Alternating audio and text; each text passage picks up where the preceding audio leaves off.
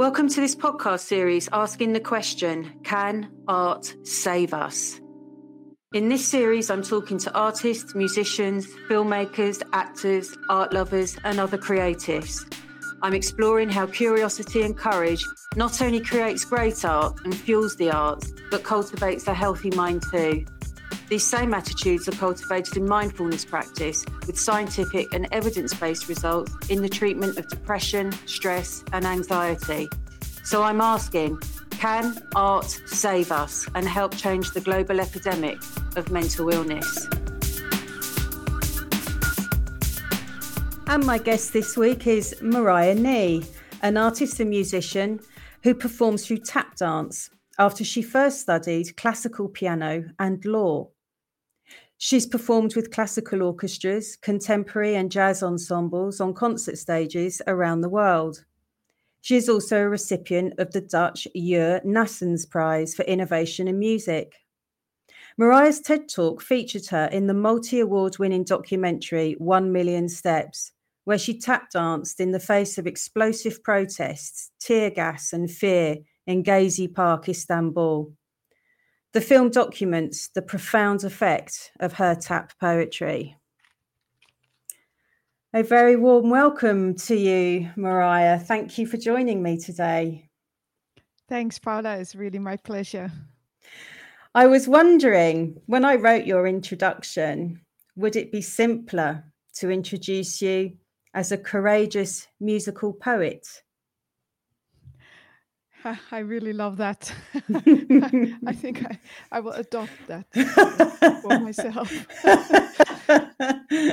I love that you say that, because the poetic and the idea of poetry has become so central to my thoughts and to the way that I approach art, and through that also the way that I approach life. So I very much see not only poetry as the art of words, but the poetic as this whole other field, this way of being, that it is concerned not so much with the day-to-day, the functional, but that it enters another space, it enters another level, another area, in which I believe the things work and can work very differently. It's interesting when you talk about space, when you're actually performing tap dance, and you put a lot of emphasis on the space between the steps, in fact. So for people that may not be familiar with your work, could you expand on that idea of space? Yeah, space. Well, maybe it's good to just paint you the picture of tap dancing as this dance that happens, of course, on a floor in a room with musicians, preferably, or with words. Doesn't really matter. It can be alone, just the rhythm of the steps. But it also struck me while doing this that when you make the hit, you make the beat, that actually that exact moment that the shoe hits the floor,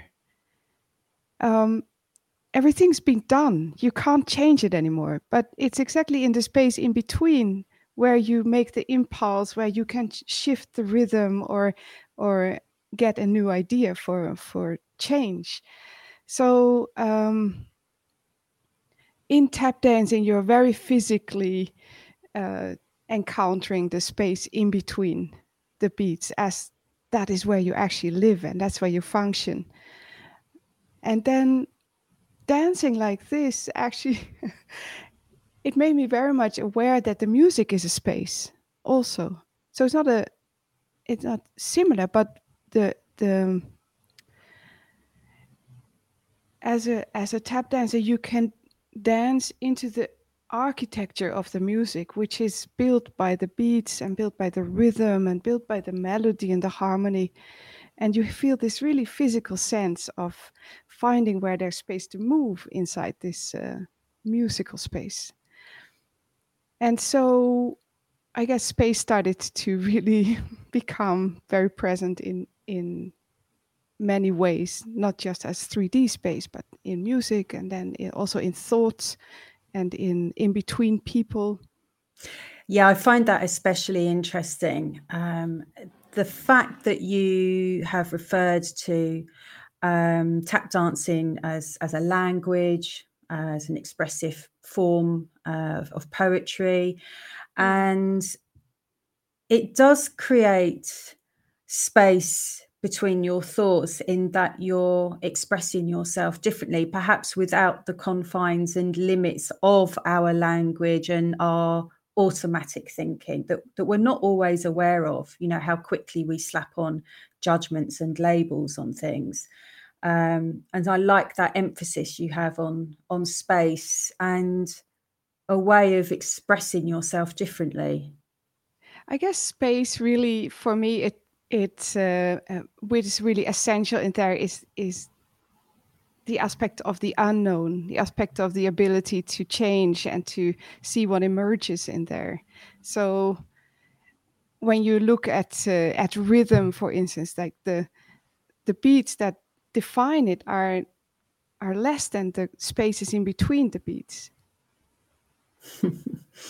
So Yeah. you create, and also the space in between the beats, even if it's going really fast.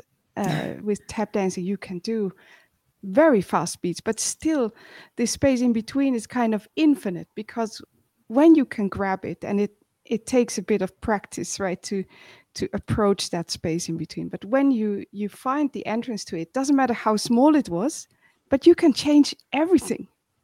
Yeah. So Yeah. the size of the space in between it doesn't really matter. It can be infinitely small to have an infinitely huge impact once you grab it.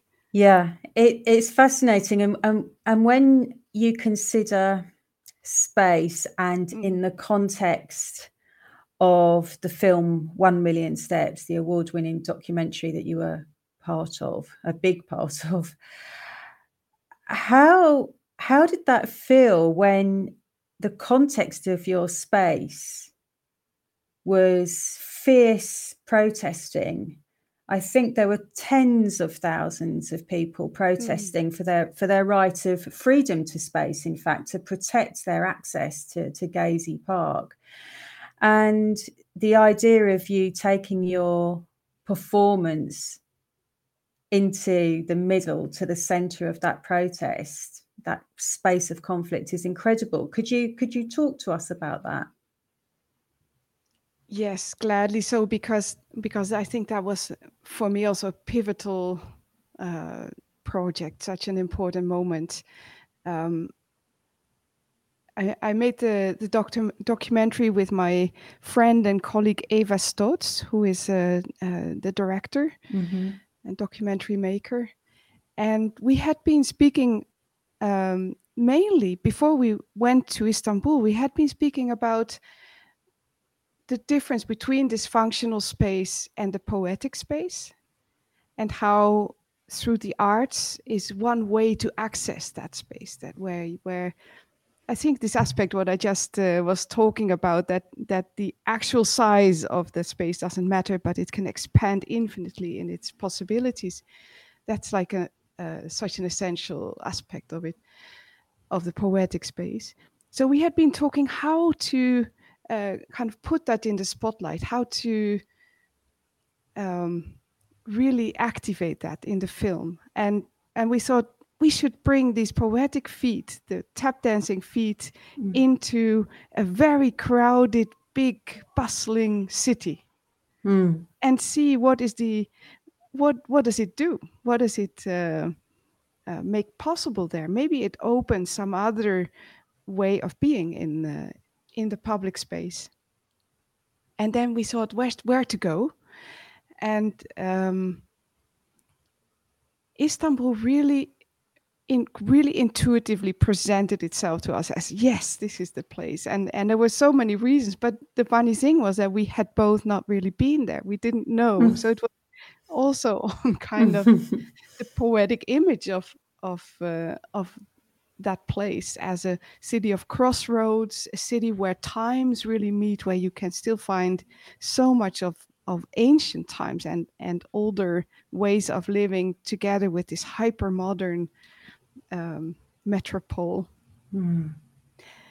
And then the meeting of religions is very strong in Istanbul. So we thought, this is the place where we have to go. So we did go there, and with this very simple idea in mind, not at all to do something political. I mean, it is political in a way, and we filmed even the first half of the movie or of the film in when was it? March, I think. We were there for the first time, March of 2013. And there was not really anything happening there, but we did see that the city was very much under pressure, let's say. So big parts of it were being transformed, yuppification, or how this gentrification. Gentrification, yeah. Gentrification. or yuppification. Yeah, pretty much amounts to the same.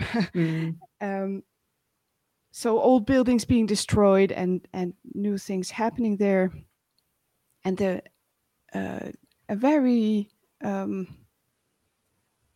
this brought kind of a troubled vibe to the city. We did feel that, but then in the month afterwards, the pressure in Gezi Park rose, and more people started to go there, really fighting for, or just being present in the beginning, actually, for freedom to move and freedom to it was really anti-authoritarian, I think, and anti-capitalist in a way. Like, don't sell everything. Leave us space to breathe and to be. And then when the I should pedal back. It's a bit intricate story, because when we had been filming, we found such a positive response to the dancing that everything was beautiful. Actually, we went to the bridge and people started singing with us and dancing and it happened everywhere like that. And we were trying to find something more gritty. So we went into these abandoned houses and started to really gravitate to the more troubling things. But still, in the edit room, when we got back, we didn't really find it yet. And that's when the protests really burst out, when we were editing.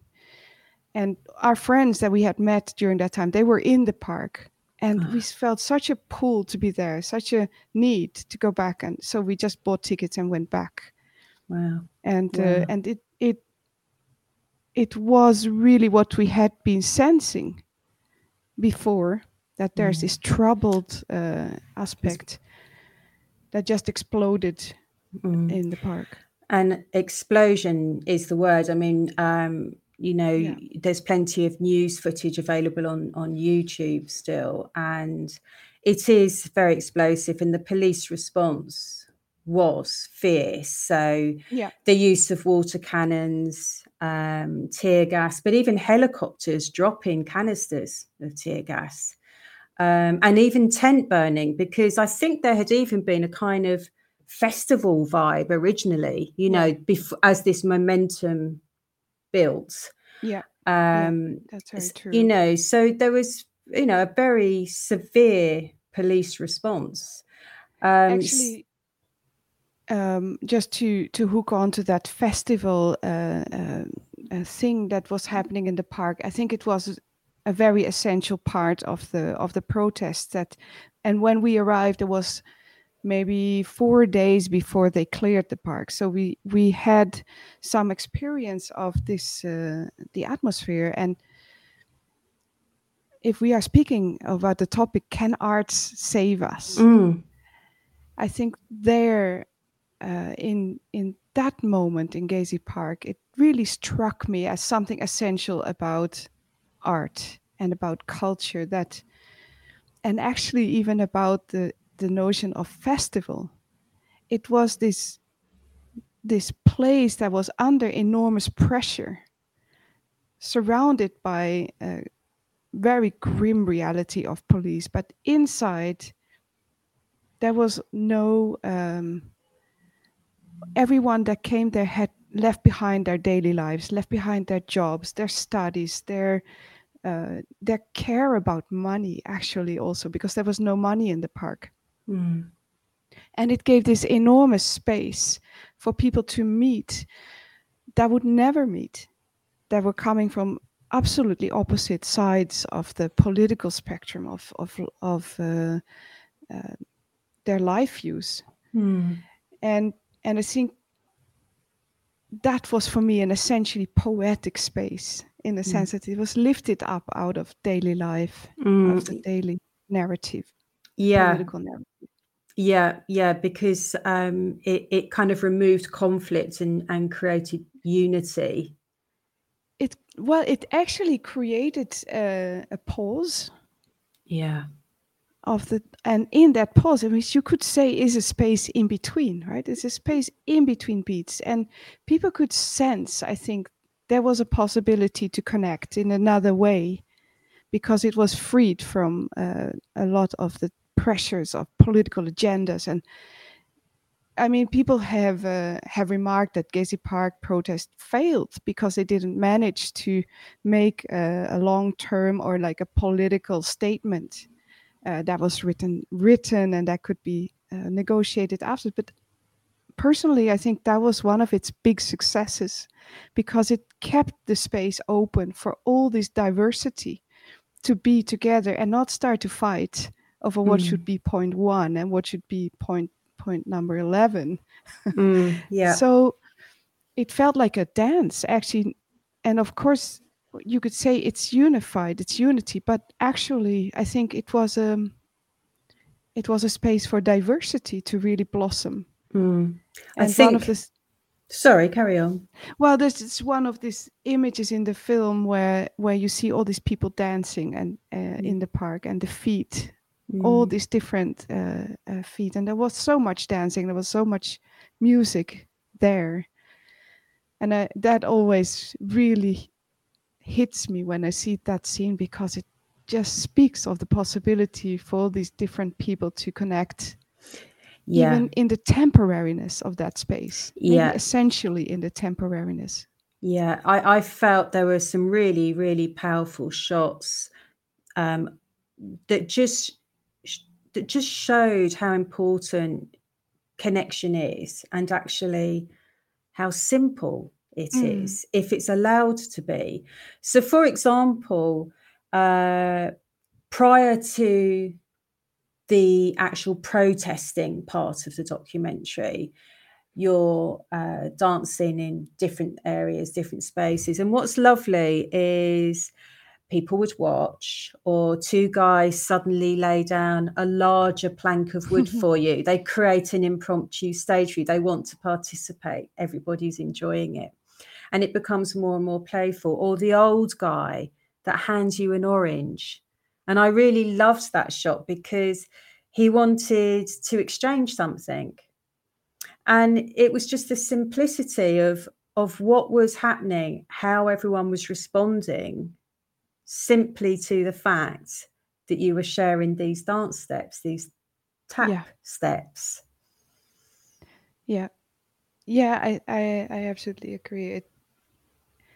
It's interesting that in Istanbul the responses were extremely spontaneous, and I think that's also because there is so much life on the streets there, and people are very used to having music around and dancing, and so I think that is a big part of it, that that it could really have such a beautiful unfolding there, especially because people are so ready to jump in.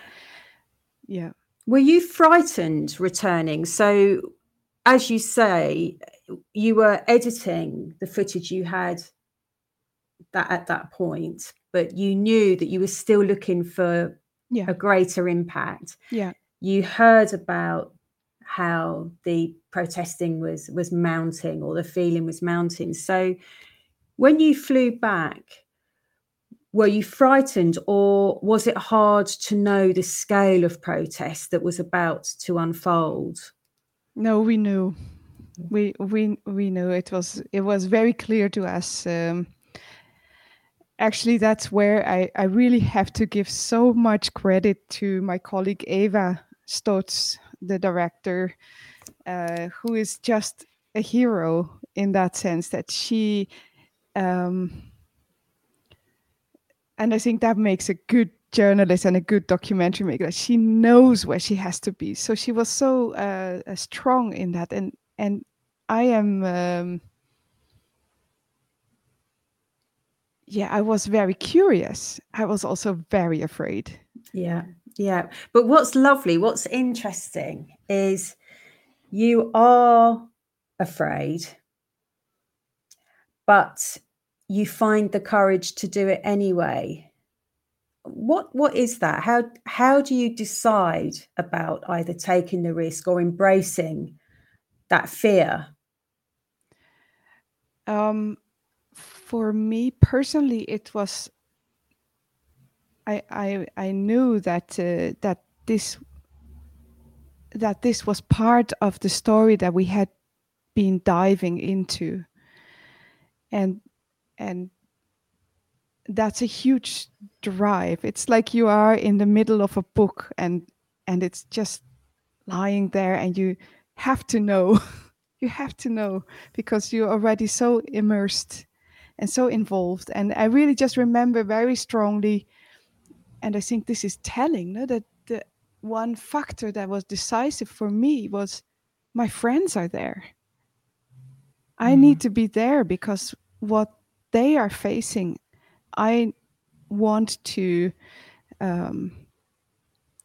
be there with them. So there was a very strong sense of connection already built with them, actually, with the protest. It's also interesting, like this very explosive scene on the barricades, where I'm dancing on top of the barricades, and a friend who's a percussion player, he's drumming, and then the crowd gathers and starts to shout the motto of the protest, basically, and then somewhere spontaneously out of the blue, we didn't really took us by surprise. This little the man with the little trumpet comes and starts to play Bella Ciao. Yeah. And everyone starts to sing. And that's a moment that I will really never forget, how empowering that was for all of us. That when we started to tap, it was and play, it was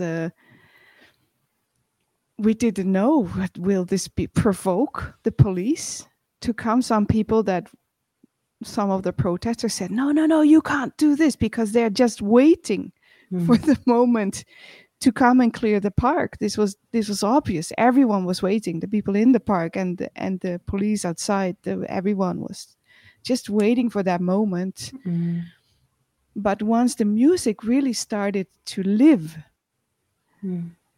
it swept all of us up, and we really were infused with the power and with the joy.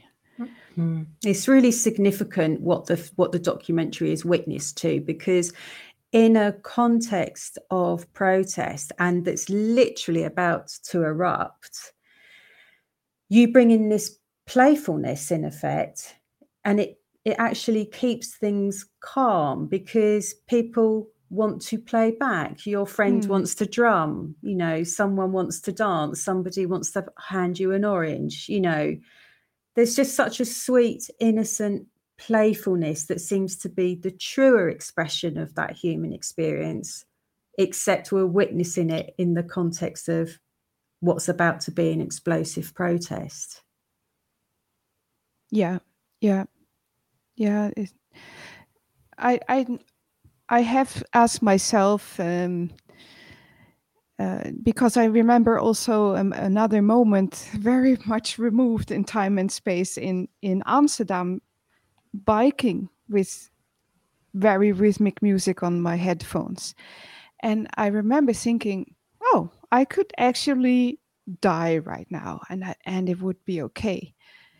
And I thought, what a weird thought to have. But I realized it was actually brought on by the intense rhythm, that I felt so swept up that I thought, I'm hardly attached to my body anymore. I feel like so transported by this rhythm that I lost all my fear to for bodily harm, or for dying even at that moment. Yeah. And yeah, I wonder. You say playfulness, but I think in a way there was some of that trance also going on, where you Yeah. remove from fear Mm. by being really Mm. transported Yeah, that's by really the rhythm. interesting. That's a really interesting idea, because I was asking myself, watching the film, whether it was courage that was elevating your artistic expression. But that idea of kind of a trance-like state of transportation, that whether that's a bigger part of that relationship to help you face what was such a frightening situation. Yeah, I think so, because it transports, and there is something also with rhythm, that once you've started it, it you get also caught up in its own forward motion. So the thought of stopping is becomes further and further away. Actually, it becomes harder and harder to. Mm, so, mm, so you really do get caught up in the act, and maybe caught up in this other level of being, in a way. mm. And it's interesting because, of course, there is a moment in the film where you do stop, and the scene I'm referring to is, I think, the protest is so explosive now that you actually run for some safety yourself at some point, Yeah. and you stand in an empty building, but you're still in full view of the protest, and you simply stand and cry. And it's clearly a traumatizing experience. And I wonder how you reflect on that now, and whether you even feel now what you felt then at that precise moment. What happens is the shock of physical engagement, and this is a real shock if you're not used to it. I think it was maybe yeah, one of the few times in my adult life, at least, that I've been physically uh, really hit. Um, Looking back, it just has made me more appreciative of people who face this on a daily basis, or people who have to live in more violent situations, because it also really made it clear for me, at that moment I have to choose. And I am still, and this the film also makes very clear, at that moment, and also in how it ends, we were thinking, how can this end? We are not from here. And even though many of the protesters were really ready to risk everything, and some did, and some paid that price, we were not. Very obviously, we were visiting, we were guests, observers, very connected very much with them, but not the same. And I think we needed to face that also, and step back and say, okay, this is our limit,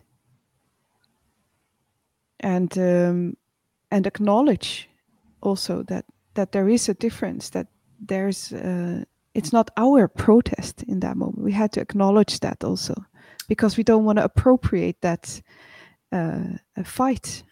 Yeah, so in a way, it was a different kind of vulnerability, would you say? You know, your vulnerability there as a visitor compared to the vulnerability of an active protester. Yeah, I mean, in the heat of the moment, you are all vulnerable, but we can step back and say, okay, until here. Would you say vulnerability and courage are more or less the same thing? Yeah, I think it has been said many times that you cannot have courage without fear. It's not about not being full of fear or not being vulnerable, but not being held back by that. And I think it's also very interesting that I can absolutely not say that I'm a courageous person. That would just not. I don't even know. I think there's specific situations in which you are able to follow what you think is needed. And for an artist, I think this is many times connected, at least for me as an artist, with this curiosity that I've been immersed in something and I need to continue to find the next step. And what do you think drives curiosity in your life, you know, personally and as an artist?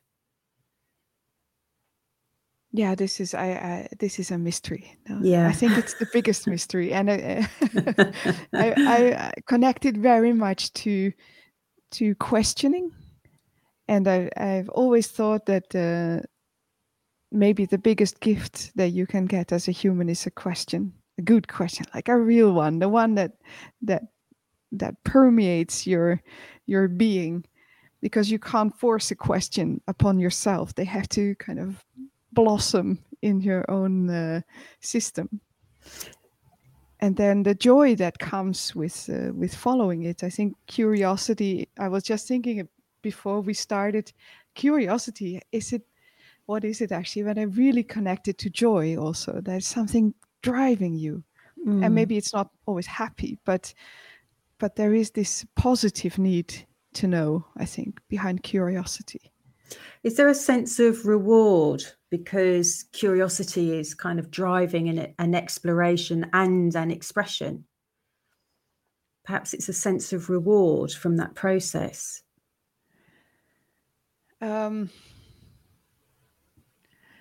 Yeah, I'm not sure. I connected very much to the driving force of rhythm. You know, when you set up a rhythm, the expectation, the promise of this next beat is what you play with.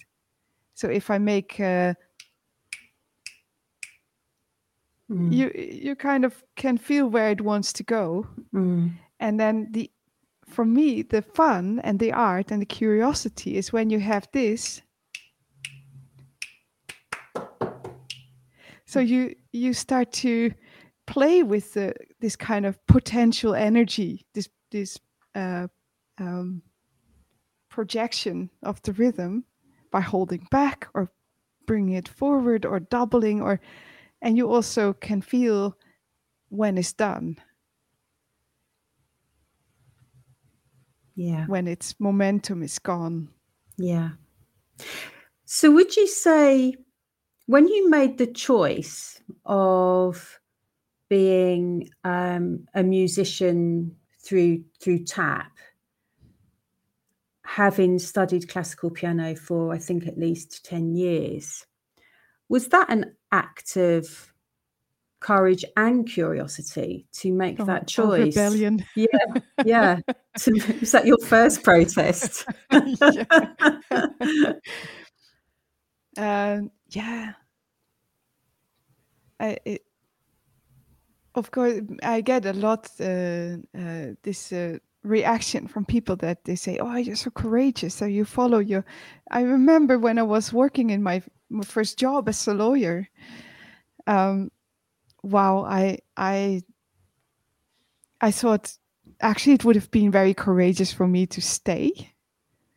And it was it did not feel as a challenge at all to follow my curiosity because, you know, as a lawyer, I thought I could see, I knew it was worth something, right? You can help people and you can, but I could, this is how I felt at the time. I could see my gravestone in a straight path ahead of me. I Right. thought, okay, I know I can do this.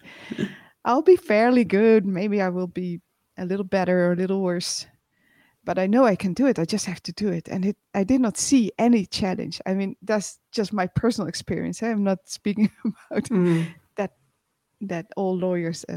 mm, Just as it was how it was for me. And with tap dancing, I felt this huge curiosity. What's going to happen? I mm, couldn't even see around the first bend of the road. Like, what will it look like? Can I do that? Is what does it even mean to be a tap dancer? I just was fueled, I guess, by the momentum of kind of an inner rhythm that was awakened inside my body and uh, my yeah. imagination. Yeah.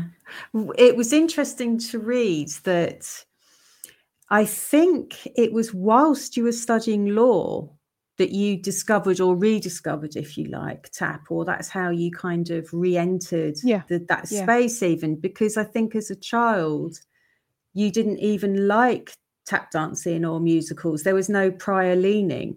No, I loved music. I wanted to be a musician, but I had nothing to do with tap dancing or indeed musicals. Mm. Yeah, I did like jazz. When I was in my teens, I started to crave this kind of complexity and the unexpectedness of jazz music. I like the unexpectedness of you then arriving at tap dance despite, not having that Yeah. initial interest, if you like. What do you think? What happened in that moment, when you found this class whilst you were studying law and went along? Well, I should paint you the picture of what it meant to study law at that moment. Is sitting in the university with 1,000 people, Mm, and the professor is very far away, and you have no connection, personal mm, connection with that person that is teaching you.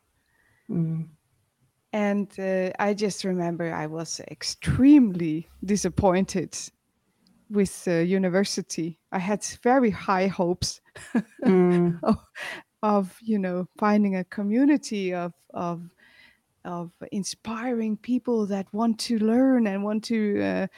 But I did not really encounter that, even though the study itself was actually really interesting. And then when I went to the TAP class, which was the cultural center of the university, my teacher, Peter Kuit, he was not only a fabulous dancer, he had this inspiration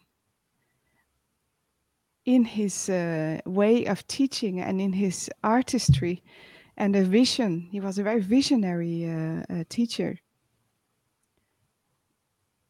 and a lot of charisma as a person that I thought, oh, that's how it can be. That's how, and I think that was a huge part of that opened the possibilities of tap dancing for me. mm. And when you And then, say, sorry, I was just thinking what on that note when you said that's how mm, it can be.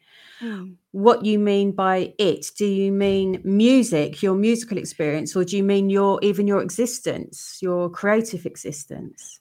Well, very specifically, I may mean learning Mm. Yeah, and being engaged with something. yeah, Um, More generally, yes, I think it did go as wide as existence. yeah, Yeah. yeah. And on the note of education, do you think we should be educated to be more courageous and curious? Yes. Yes. Yes, I really do. And and I have a very simple equation that says a lot to me. Um, it is the difference between learning 3 + 5 is 8 and learning 8 is. And then there's a question mark, and then there's infinite answers. And just this turnaround, and it opens the door, I think, to both curiosity and courage. I mean, the courage to go into that infinite space, and then the curiosity to find what is there. Because also this example, which is very simple and very small, but it even shows that it's not random what is behind this is. 8 is not everything, even though there's an infinite number of things that is 8. So Yeah. I think there's something that I feel we are taught in our schools very much, this 3 + 5 is 8 Yeah. kind of Yeah. Yeah. way of thinking. Yeah. It seems that we so easily fall into quite restrictive Yeah. thinking, Yeah. habitual thinking, and which can be quite harmful. We often talk about automatic negative thinking, for example. The mind rehearses certain things over and over again, and we just trip into it without having any of those spaces or creating spaces around those thoughts in order to try and think differently. It's interesting how when we talk about space in the mind, space between tap steps, space as in a public place like a park, all have really important roles to play in terms of our human experience and our sense of democracy, in fact. Yes. Yes, very much. And I think the one of the things that has always troubled me a bit in this 3 + 8 is 5, 3 + 5 is 8 kind of thinking, is that it really believes in one answer. And I think the diversity and somehow and many there's many ways how to describe that feeling, that one right answer doesn't negate the other right answer. It's something very, very basic, but we've been quite sucked into this idea of one truth and a unified system in which everything neatly fits together, and then you have your right answer, you have God basically, or whatever people believes in this kind of systems. Does And I this think explain your work with the European University Alliance for Global Health, the project yeah, Embracing the yeah, Unknown? very much, very much. And I think it explains a lot of the of what I think the arts can really contribute to our sense of democracy, as you say, citizenship, and how to live together, how to also grow together without needing to be the same or needing to agree on everything. Is that when you make artistic work, you're always proposing a possibility, and you cherish that possibility, but it's also very obvious it's not the only thing that has value on the topic or on the. And I think something like jazz music is very strong teacher in this, and that you play the same song over and over again, but you keep exploring possible answers to what does this song mean, or what is in there, or where can it go. So you're always expanding the truth of that song. You're always exploring it, and there's no end in sight. And that is developing curiosity, isn't it? Absolutely, absolutely. So it shows also the these two the known and the unknown, that they kind of need each other. The known of the song, it is necessary um, to how to say, to fuel the curiosity. You're always standing on some kind of little stone of known, and then you're looking out into the big unknown. But without the stone, you could be completely lost. So I think there's that when you think of diversity and of many truths, that it's not that nothing is true. It's rather the opposite. There's many things that have their existence as temporary stones of the known. And being able to invite in what all of these other possibilities are. Yes, exactly. And I think with embracing the unknown, you mentioned already this group that we have created during the pandemic with some artists from all around Europe and one intercultural teacher from the University of Paris. And there we work specifically with this idea of inviting people to question and then create their own moment. So we do very simple things, but the effect is that in everything, just this simple pen or a very simple question, it can open an infinite process of creativity and creation and exploration. And it really does highlight to me that this relationship between art and mental health, actually, because it's inviting in greater expression and encouraging wider observation. I think it's almost like putting the imagination into motion, into movement. And we know very well that the physical body needs this movement to be healthy, and that even for things like depression, that physical movement can help. And I think in quite a similar way, moving the imagination can really help to function better, to feel better, to just practice and stretch your imagination muscles. So Yeah, no, it makes sense, imagination muscles, because certainly now how neuroscientists and psychologists and understanding the mind, the brain, is very much as a muscle we can train. We can change in positive ways, but it's yet to be a wider and wider education in terms of that becoming a normal approach, for all of us to be more aware of, if you like, taking better ownership of our own minds.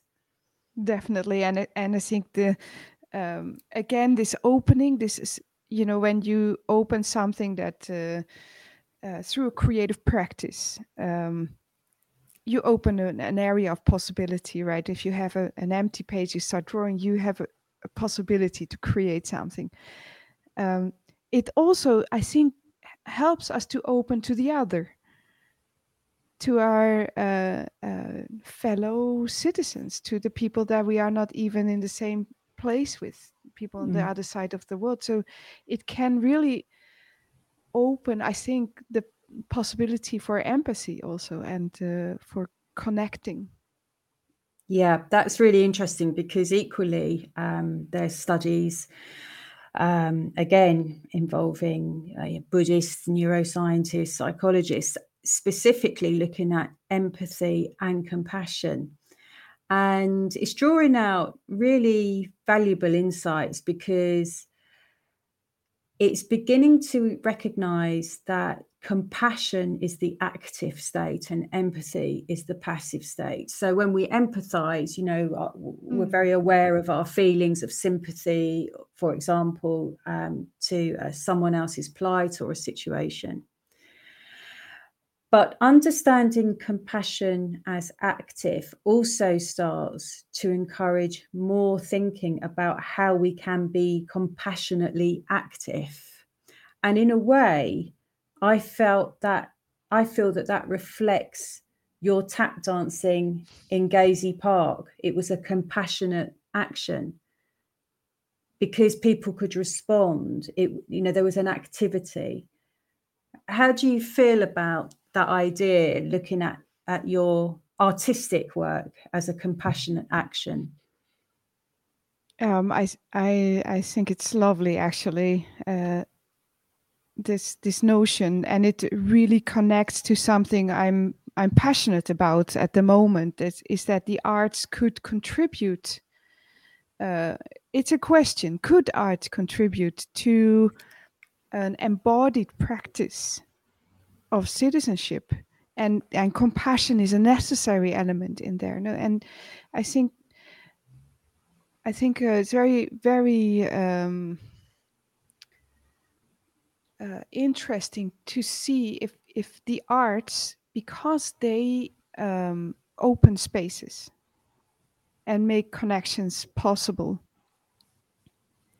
that how to say that they could be carriers and practices of values, more than of technical skills, of production, for instance, or of so it's not when I'm thinking of what could the arts contribute, I'm not necessarily thinking everyone should produce more art.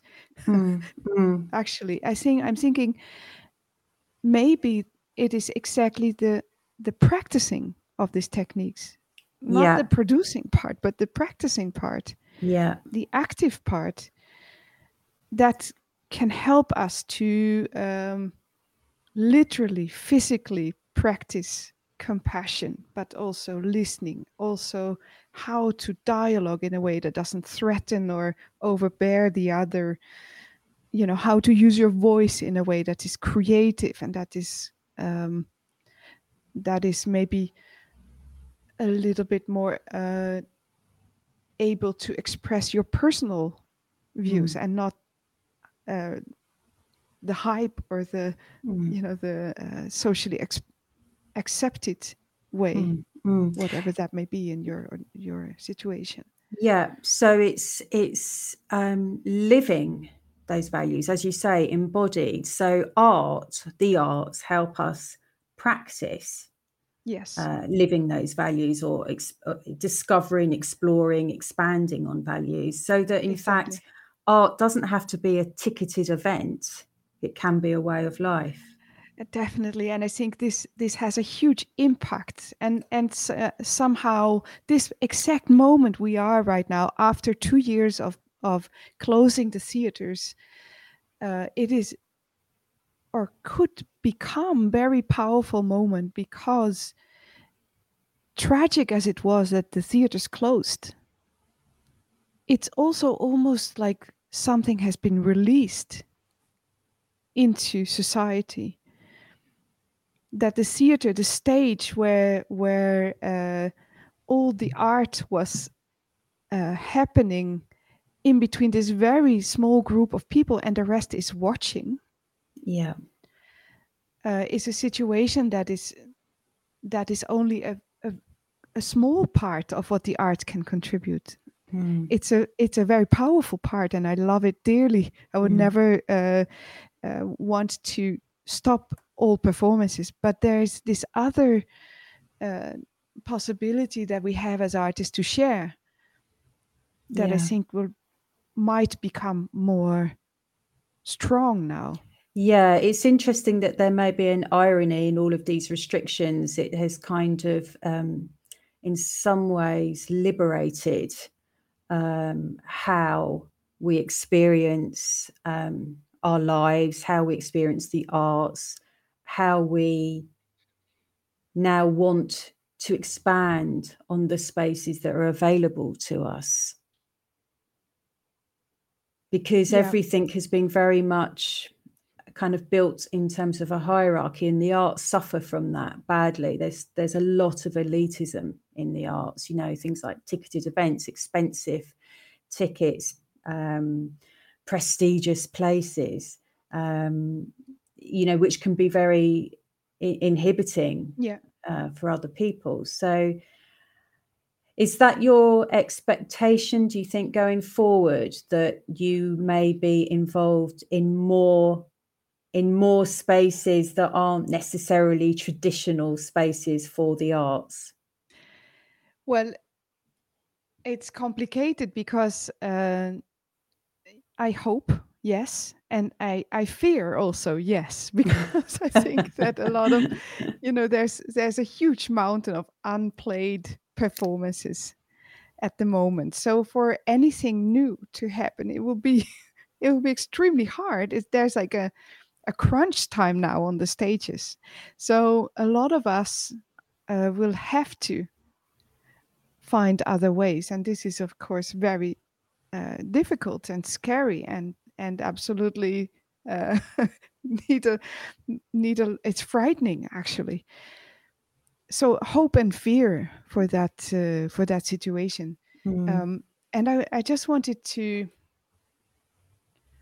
say that that one thing that I hope also will happen is that all these new developments can be can be built as an expansion and an enrichment of normality, of health, and not as the way to solve a problem.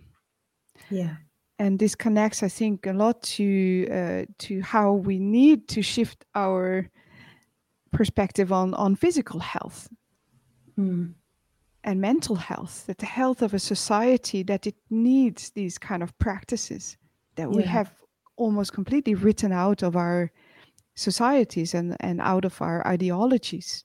Yeah, and it goes back to that earlier question when I asked you, do you think we need to be taught courage and curiosity again? I think that relates to what you've just said. You know, there are certain things that are being written out, and it's very easy to feel very oppressed with difficult circumstances, heavy politics, choices that aren't our own, you know. Um, and so it can become harder to find your courage again and find your curiosity again. But in that, there is so much magic and possibility. Yes, definitely, definitely. And um, I remember my niece, who I think I told you about at some point, that she's also an artist and she's actually writing about curiosity right now. She's Yeah, doing that's her research. amazing. Yeah, I should we put you have in to touch. join up. Yeah. Definitely, definitely. And she says I'm not so interested anymore in the big questions. I actually want to focus on the small things. And I personally, me now, Mariah, I feel very much the same, that it's the small things between people that we have lost a way how to work in there, how to be in these small spaces. And I think it comes with our ideology of mass production, and that bigger is better, and only when the scale gets huge is there any, you know, significant earning to be had. Yeah. And this is a big problem, I think. This idea of the market and of production, it permeates Mm, mm, more and more our and it lives, and it's becomes a really, deprivation, in fact, because if you can only strive and aspire to what you think is big in order to have any kind of significance, is a massive deprivation, because, you know, each step we take, you know, each breath we take, each present moment needs to have its own meaning. And we, definitely. yeah, And every relationship that we have. Mm. There's something going on, I think, in the arts world that is the grassroots level of individual artists who have really felt that they are so pernicious in such a pernicious situation, and so invisible in a way to the system, Yeah.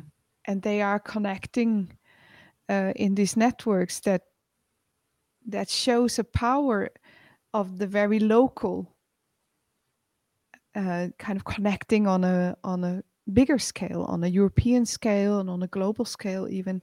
And Mm. I have a I I I say I believe in these networks, but I definitely enjoy them. This I know for sure, and I really hope that this can be a new way to create this bigger meaning, because it is true that in this globalized world you need some kind of clout, some Mm. kind of mass to be present. But can we find a way that this mass can still palpably and very practically be built of little small detailed, very deep individuals? Yeah, no, it's really interesting because just as I'm afraid, unfortunately, hit our hour, it goes so fast. True. It really does. But it brings us to a maybe an interesting end point from what you were just saying. And in fact, it was a comment you made on the documentary 1 Million Steps, which was one of the very powerful experiences, or one of the many powerful experiences for you in that film, was when you saw people stand still and you referred Mm. to their determination to be. What did that presence feel like at that time? What did that mean for you? It was extremely powerful to witness, extremely powerful. And it I do connect it to this, the infinite possibility of space when there's not anything said yet. The silence before the music starts, the silence before the poem is spoken, there is this richness, and I connect it to the moment in the concert hall. Indeed, just before you start, this expectancy, and there's maybe thousand people silent together, waiting curiously for what's going to happen. And there's a extraordinary beauty in that moment, and an extraordinary promise. Mm, mm. And it's a healthy curiosity. It does show that role, doesn't it, for curiosity? Definitely, definitely. And it shows how we need structures, forms that can carry that. We need to be prepared ourselves, but we also need these forms, I think, that we can share this kind of moments, Yeah, both actively and as a community. This waiting, yeah, yeah. which is Purposeful can waiting. yeah, purposeful, expectant waiting. So, to unfortunately end, I'm just wondering what your next million steps might be. Ooh, well, I'm hoping to do research and write on this topic of citizenship and what the arts could contribute Oh, fantastic. on that. Oh, fantastic. You must keep me posted. I just think it's just so core to how societies can recover and how we can recover and hopefully sustain some healthier ways of living and Yes, I think, healthier yeah, mental health as well. Yeah. yeah, health, Yeah. maybe curiosity, courage, and creativity is almost the Mm. definition of health. No, it's one Yeah, way to yeah, look at it. A yeah. healthy It's system of yeah, health. the global prescription. Yeah. Well, Mariah, I can't thank you enough for your time. It's been really thought-provoking. So I'm hoping that listeners will extract all sorts of new ideas and possibilities, even about their own courage, curiosity, how they think, their own imagination. So thank you very much for bringing in all of those thoughts. Well, thanks so much for inviting me. It's always a pleasure to exchange thoughts, and this has been really joyful exchange. Thank you, Mariah, and I will keep you posted. Great.